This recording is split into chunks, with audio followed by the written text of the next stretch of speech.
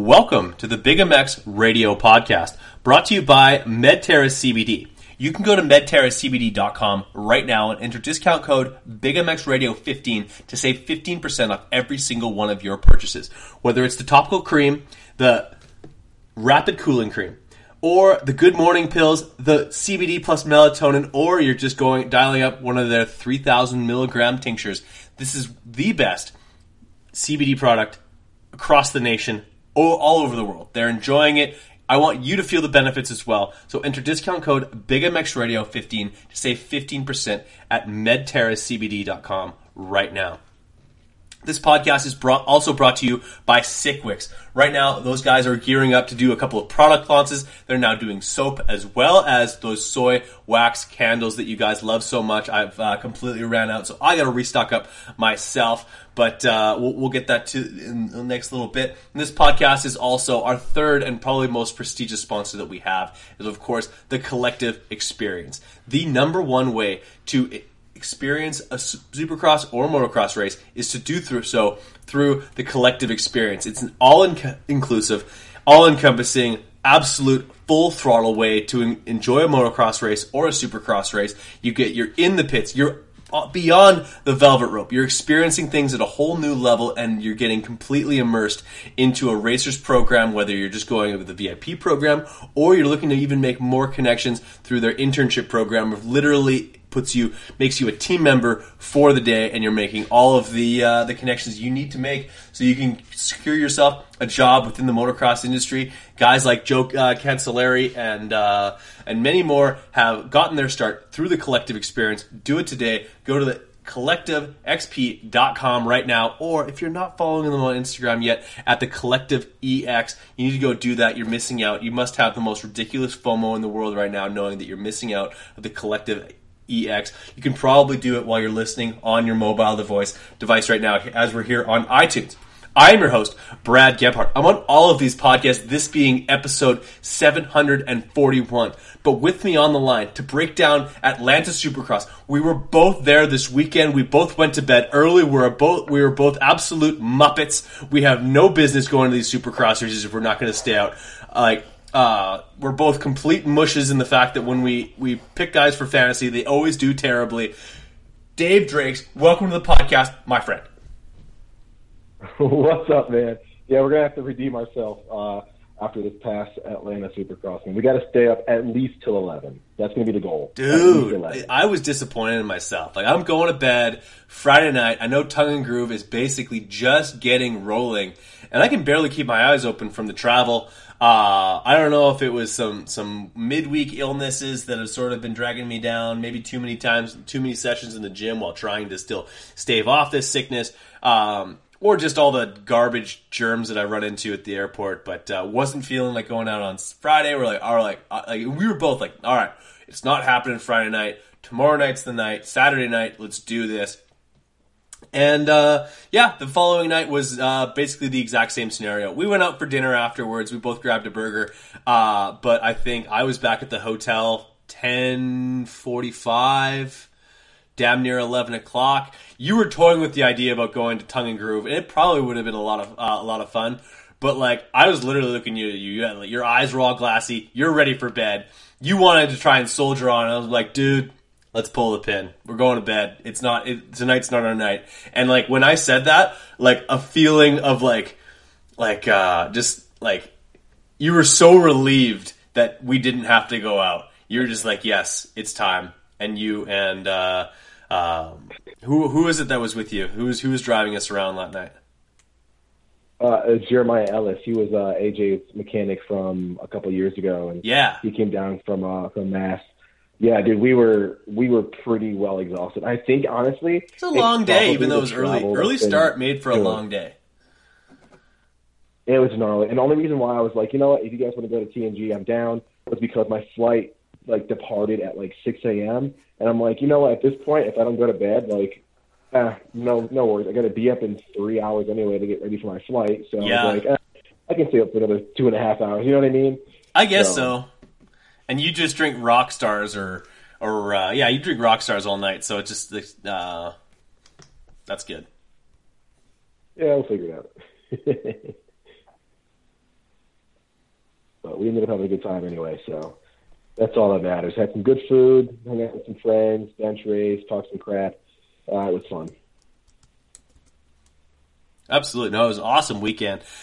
Great racing on the track. What did you have going on in the collective experience?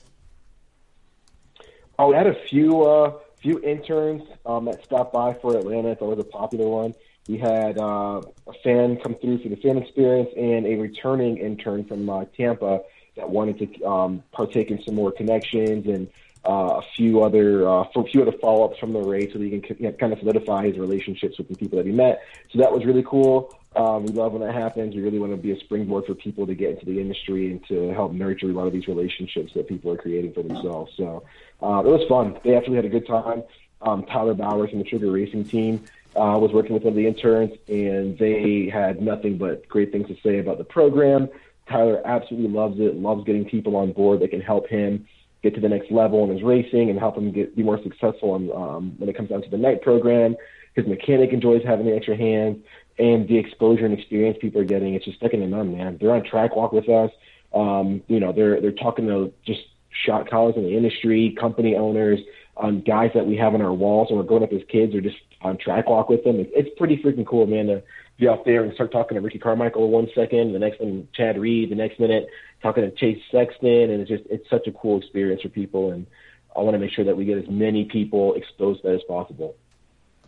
Absolutely. It's like I've said in the podcast dozens of times, it's the best way to go watch a race. It's for all the times you're standing outside of any pit area, you want to walk across that velvet rope, you want to see what it's like to peek behind the curtain. This is exactly it. The CollectiveXP.com, the Collective EX on Instagram. Go check them out. The vlog, I hear the vlog is unreal. I'm a part of it this weekend. Let's talk about that a little bit. How excited are you to be releasing this premium content that I will be featured in? Yeah, it was fun, man. We honestly, whenever we get together, we have so many freaking laughs. We should have done more. We should have, but honestly, we got more than you thought, man. There's so many of you and Greg. I've got about maybe 15 minutes of you and Greco going back and forth. That is just hilarious. Just calling each other pieces of shit. That is that good? Is that good video? It's so funny, and the worst part is I have to decide what stays and what goes. And it's like, do I want the Honda or do I want the Yamaha type of deal? It's literally they're both. Everything in there is amazing. You run a Kawasaki. That's going to be. I'm just using examples. Yeah, the Kawasaki's pretty sweet. I'm not gonna lie. But yeah, it's hilarious. So we've got a lot of that. You and Tapia. I mean, you name it, man. It's some really good content, and I like the vlog because it gives perspective on a bunch of different people. So with the collective, we've got so many riders and so many contributors and supporters and stuff like that. I can I'm allowed to show just a lot of people's perspective. I'm not just for one team. So yeah, it shows from sun up to sundown what we go through, what we do. You can see Brad and his hijinks making fun of riders and them going back and forth. It's pretty funny, man. It's super enjoyable, and I think people are going to dig it. So definitely check out the Collective Experience. Check out our stories. You're going to see a swipe up here tonight. And subscribe. We want to get the word out. We want to get more people involved and get things popping for them. All right, on, man. Well, hopefully people take you up on that offer, and you're completely sold out of VIPs the rest of the season, thanks to all the shout-outs we get here on the Big MX Radio Pod. I appreciate you always making time for it. Let's talk ATL Supercross. Of course, we have no stories of going out and running amok like Jason Wygant, where he was just getting absolutely obliterated. Just grade 9 loser pissed at the end of the night, and then Kevin Kelly puts it on his Instagram story of Weege driving home at the end of the night, which was even better. But let's start with this racetrack. The most basic track we've seen so far. It featured an over-under bridge, and it's still under a minute. You know the track is basic when it's under a minute with an over-under bridge. So you're basically, it's not a big floor. I wasn't a huge fan of it, and it was hard on top, and you kept every time I'd see the machines go out, they would sort of smooth things off, but it was basically just putting dust on top of crust. It was brutal as far as traction out there. There wasn't a lot of it. Guys breaking loose everywhere. The sand section sucked, other than when Barsha sent it over top of Justin Hill's head.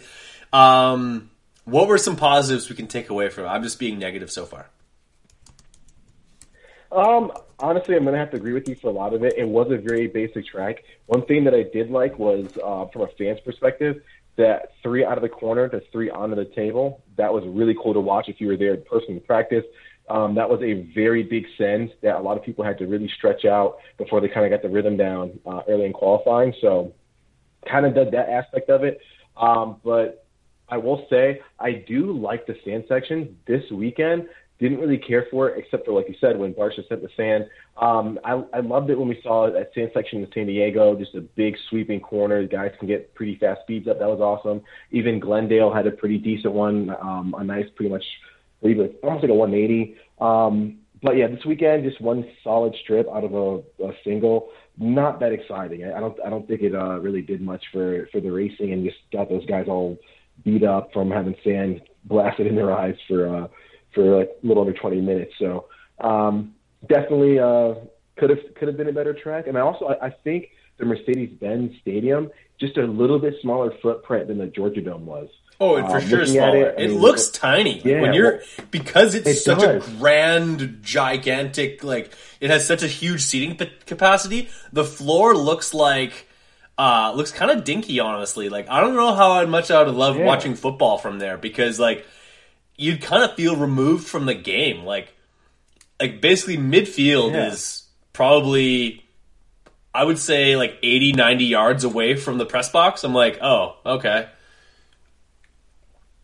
Yeah, it's weird. It's super weird. I don't know. It's a bit like you said, removed. I mean, the place it's an amazing stadium. Very, very pretty, new everything. It's just when you're looking at it and like you're watching a race and you're like, man, this, like you said, lap time's super close. The footprint isn't as big. I mean, compared to like a Glendale, man, that's like half the size of Glendale pretty much, And it really showed with the like said, quicker lap times, all the other stuff. So hopefully we get a better setup at Daytona, much bigger, wide open arena.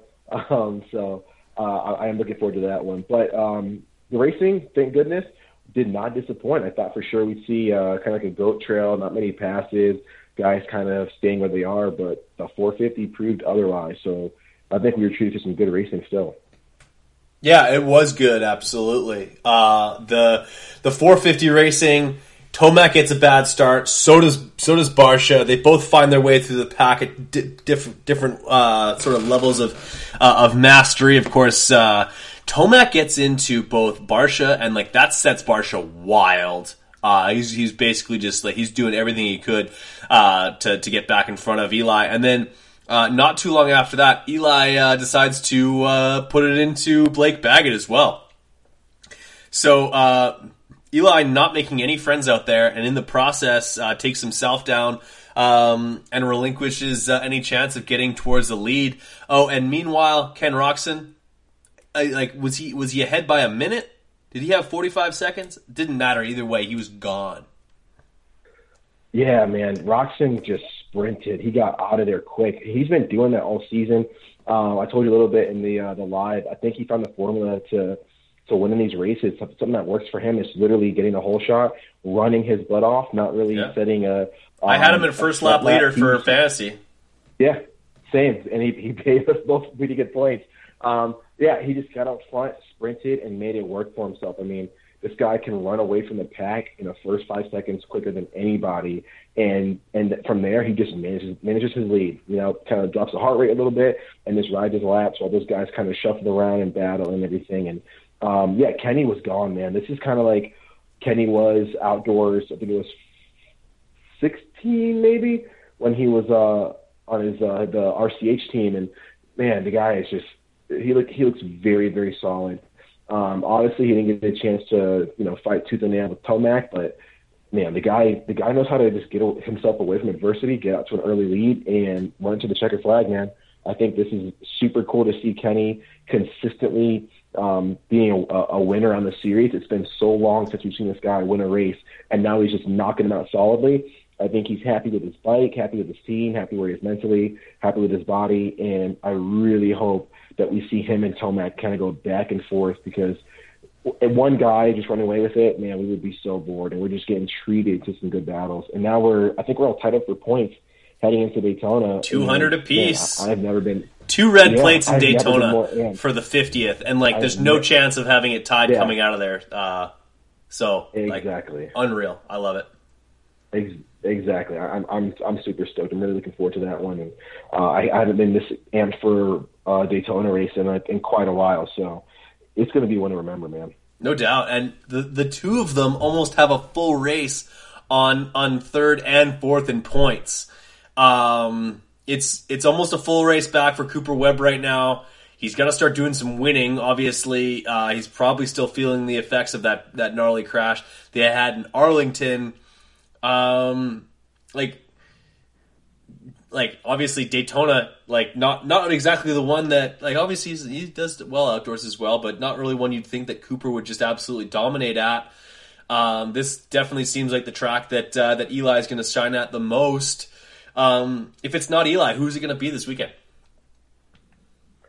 Oh man, that's so difficult. I mean, obviously everyone's saying Eli Tomac, right? I mean, a track like Daytona where it's just so gnarly with different outdoor type terrain.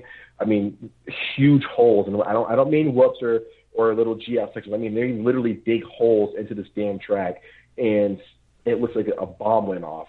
And Tomac is very good, probably better than we've seen in recent history, other than Ricky. That is just good about holding it wide open and bombing each section. Where a guy like Roczen, a little bit more methodical about where he goes, a little bit more technique-ish.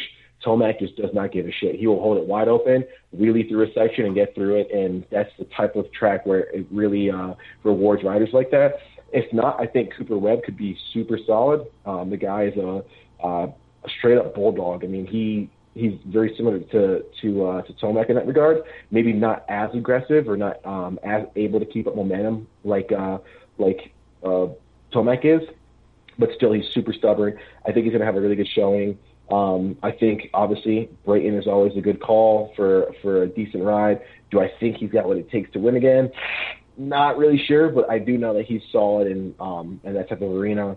I will say Barcia could surprise us. We know that he likes pretty adverse conditions, and he's been on a tear lately. We haven't seen Barcia be a solid top 3, top 4, top 5 guy like this week in, week out in a very long time. So you can't count that guy out. So I mean, it could be anyone's game, man. Obviously, like I said, Tomac's probably the first pick to win this one, but if he does it, man, there's a whole field of guys that are just chomping at the bit, ready to get a win in Daytona. Fair enough. So before we get too far ahead of ourselves to who's going to do something at Daytona, let's talk about our 5th place in the 450 class.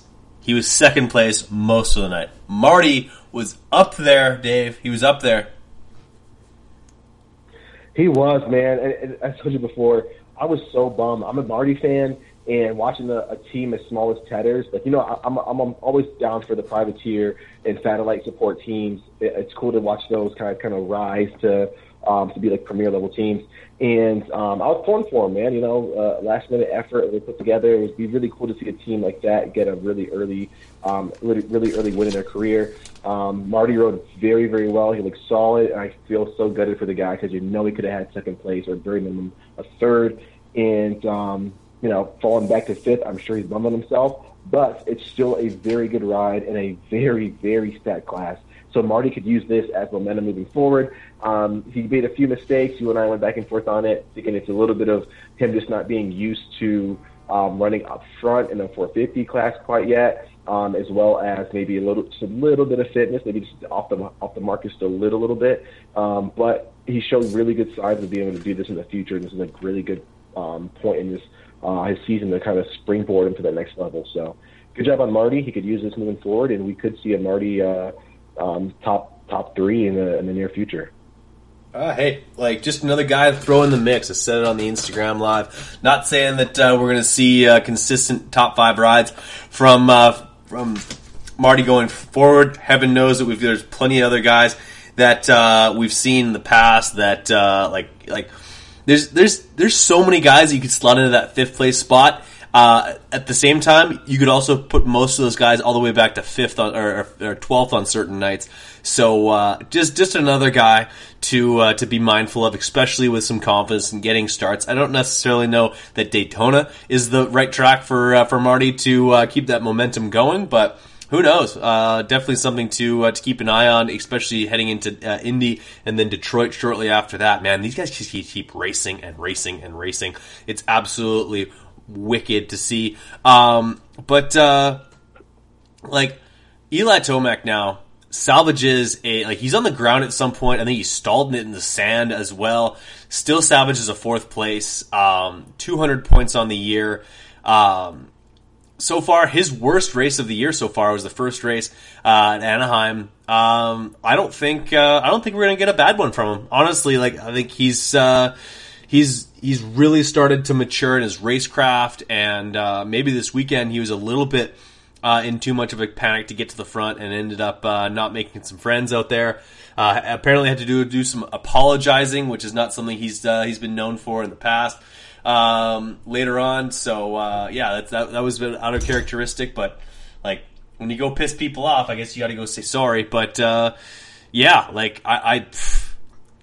obviously Ken had his day in Daytona, but if Eli can right the ship, I think we're in for basically it's going to be these two just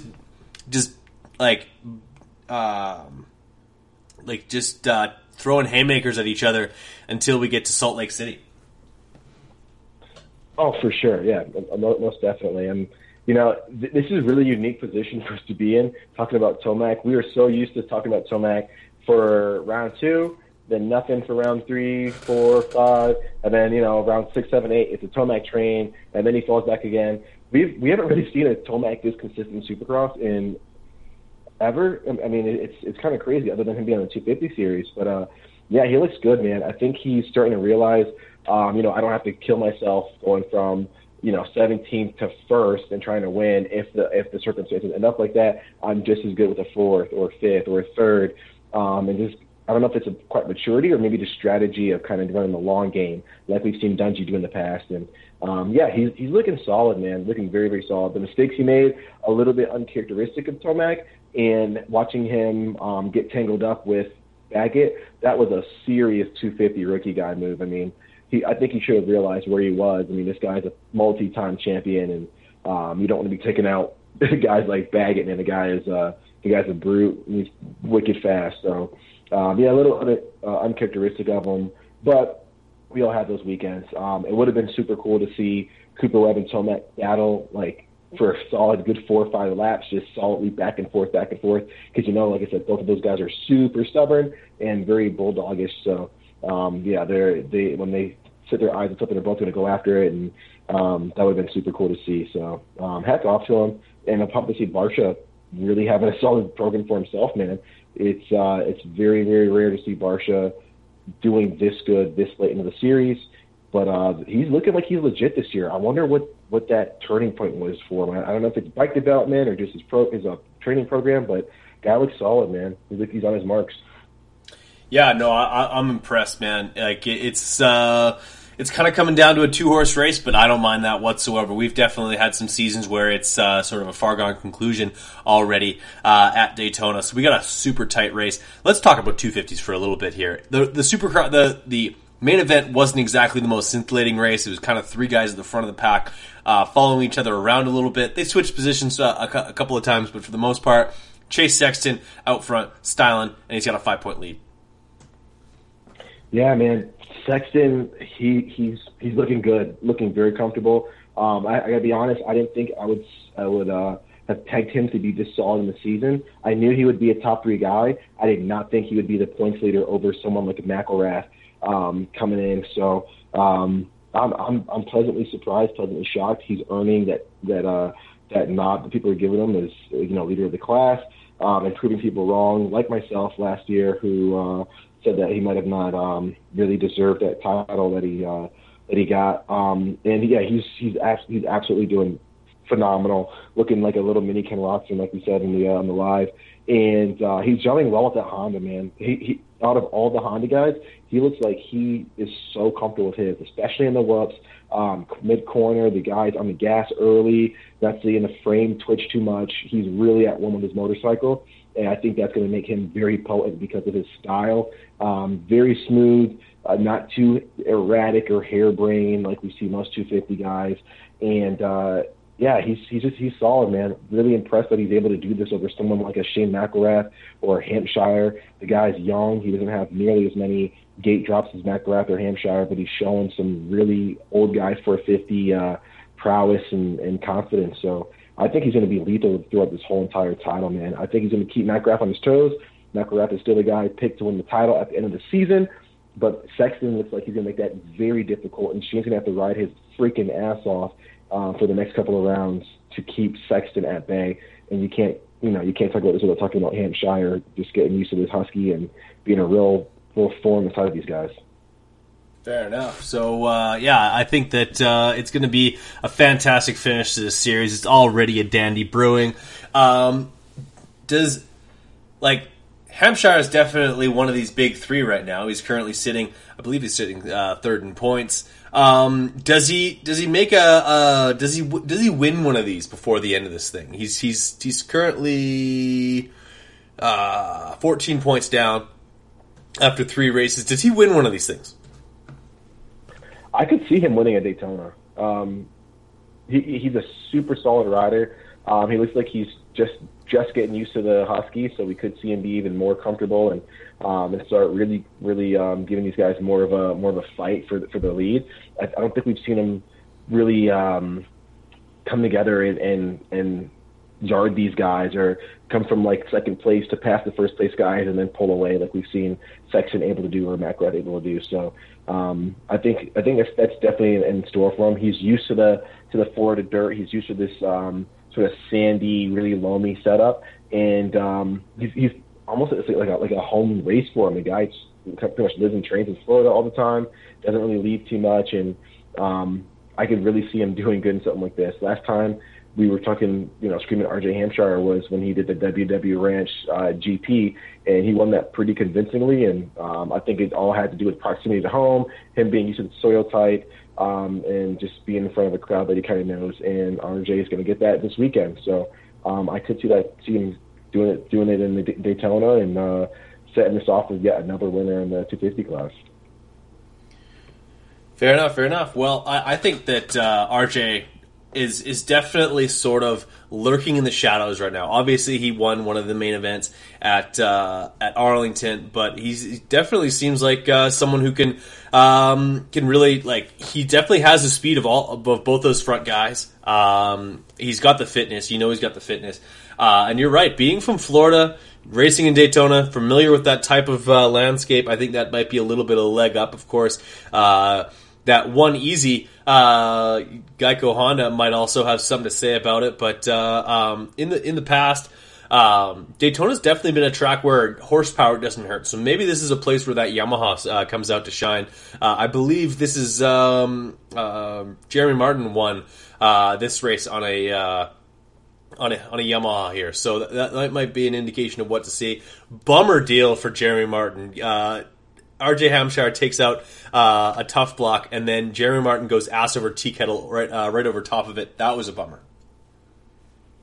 Yeah, man, it sucked, especially since he had that really good heat race. I thought for sure that Martin would this would be his night to put the Honda on the podium. And I don't think we've seen him be this comfortable in Supercross ever. I mean, he did ride pretty decently in the Yamaha, but he looks really a lot more comfortable on the Honda in Supercross, and he got the crap end of the stick on this one, man. It really puts a damper on his 250 campaign for Supercross, and I think he's gonna have to just abort mission and focus on outdoors at this point, man. I mean, he's so far down with this bad ride, and we've said it so many times before. You can't afford to have a single bad ride in the 250 class. There's just not enough races to make up for it, and they're too deep right now to have something like this. So, and not only that, but just momentum and confidence going forward. I mean, he's got to feel super dejected that this happened, and not able to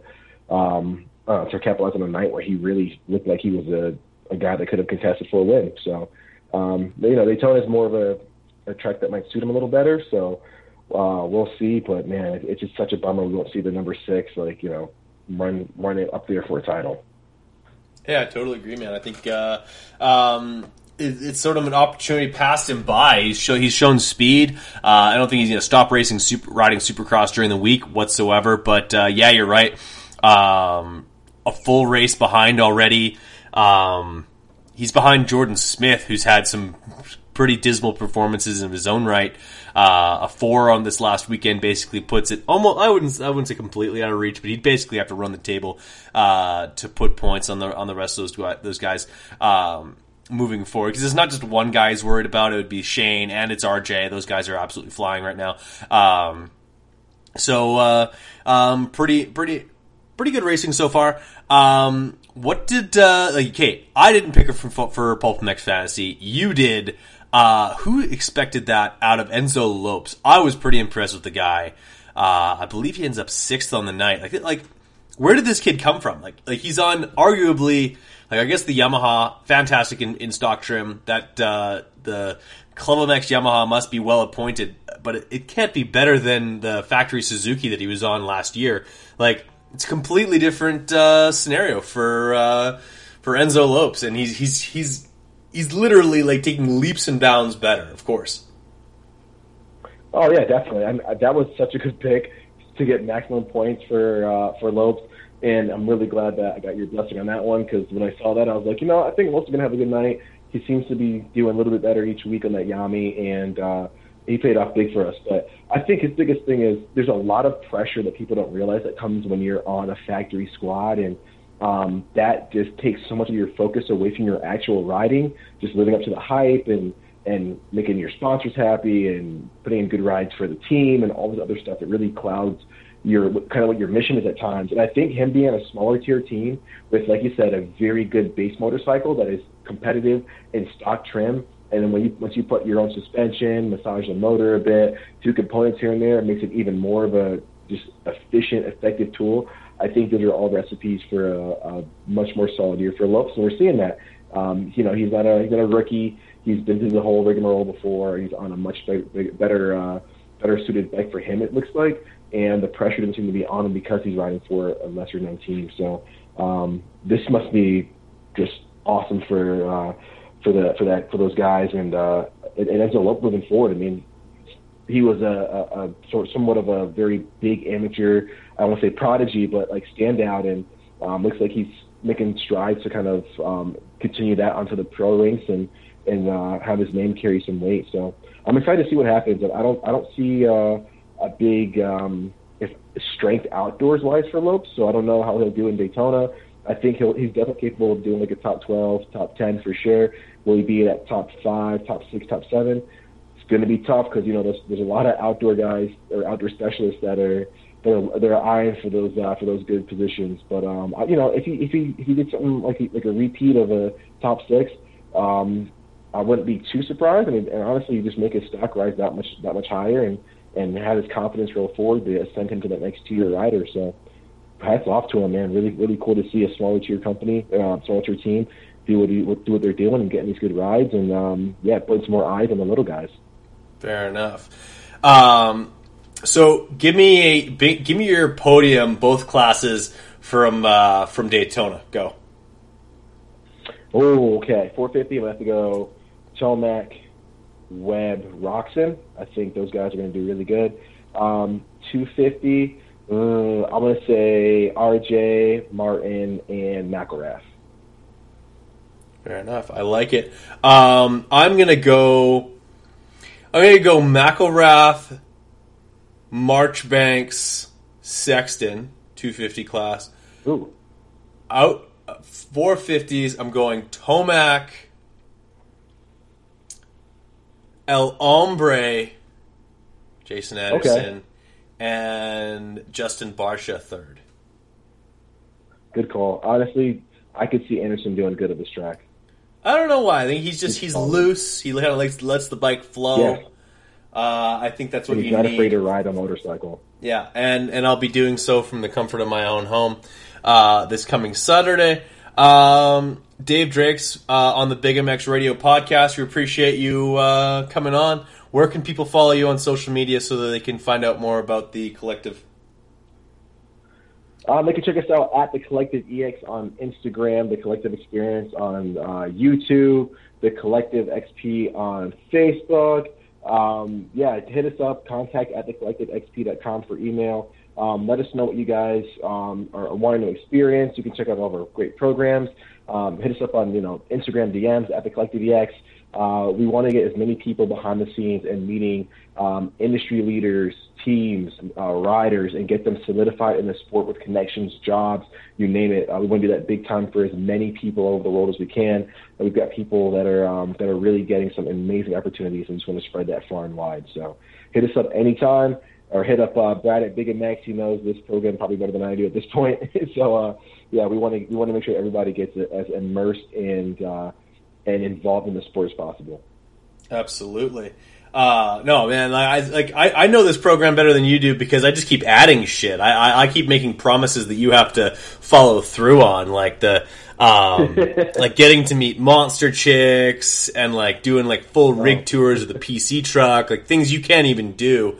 Yeah, like literally like getting to like take a nap in Eli's motorhome.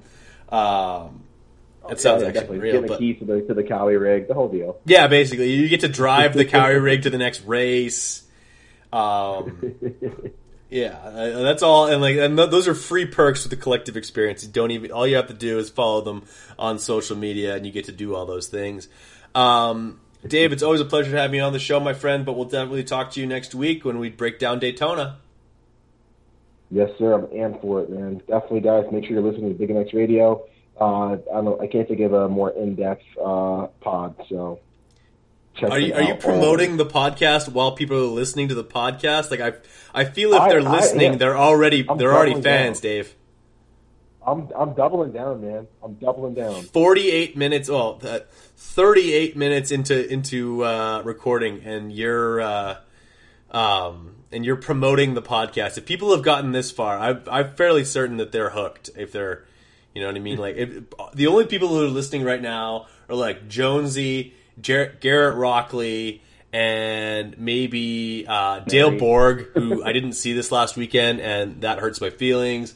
Who else is listening? I don't even know. It's probably like a list of maybe 3 people and your mom, and like that's. Yeah, and then maybe your chick, your chick's only listening to see if Mary, you like. Sure. Yeah, Mary's listening, but she's only listening to see if you put your foot in your mouth and like rat yourself out for all of the transgressions that you are committing on race weekends. But let's cut this thing off because now I'm just rambling and it's even worse audio than the rest of the podcast combined. All right, man. Yeah, we'll talk to you next week and get things rolling for Supercross, man. Absolutely. You have yourself a fantastic one.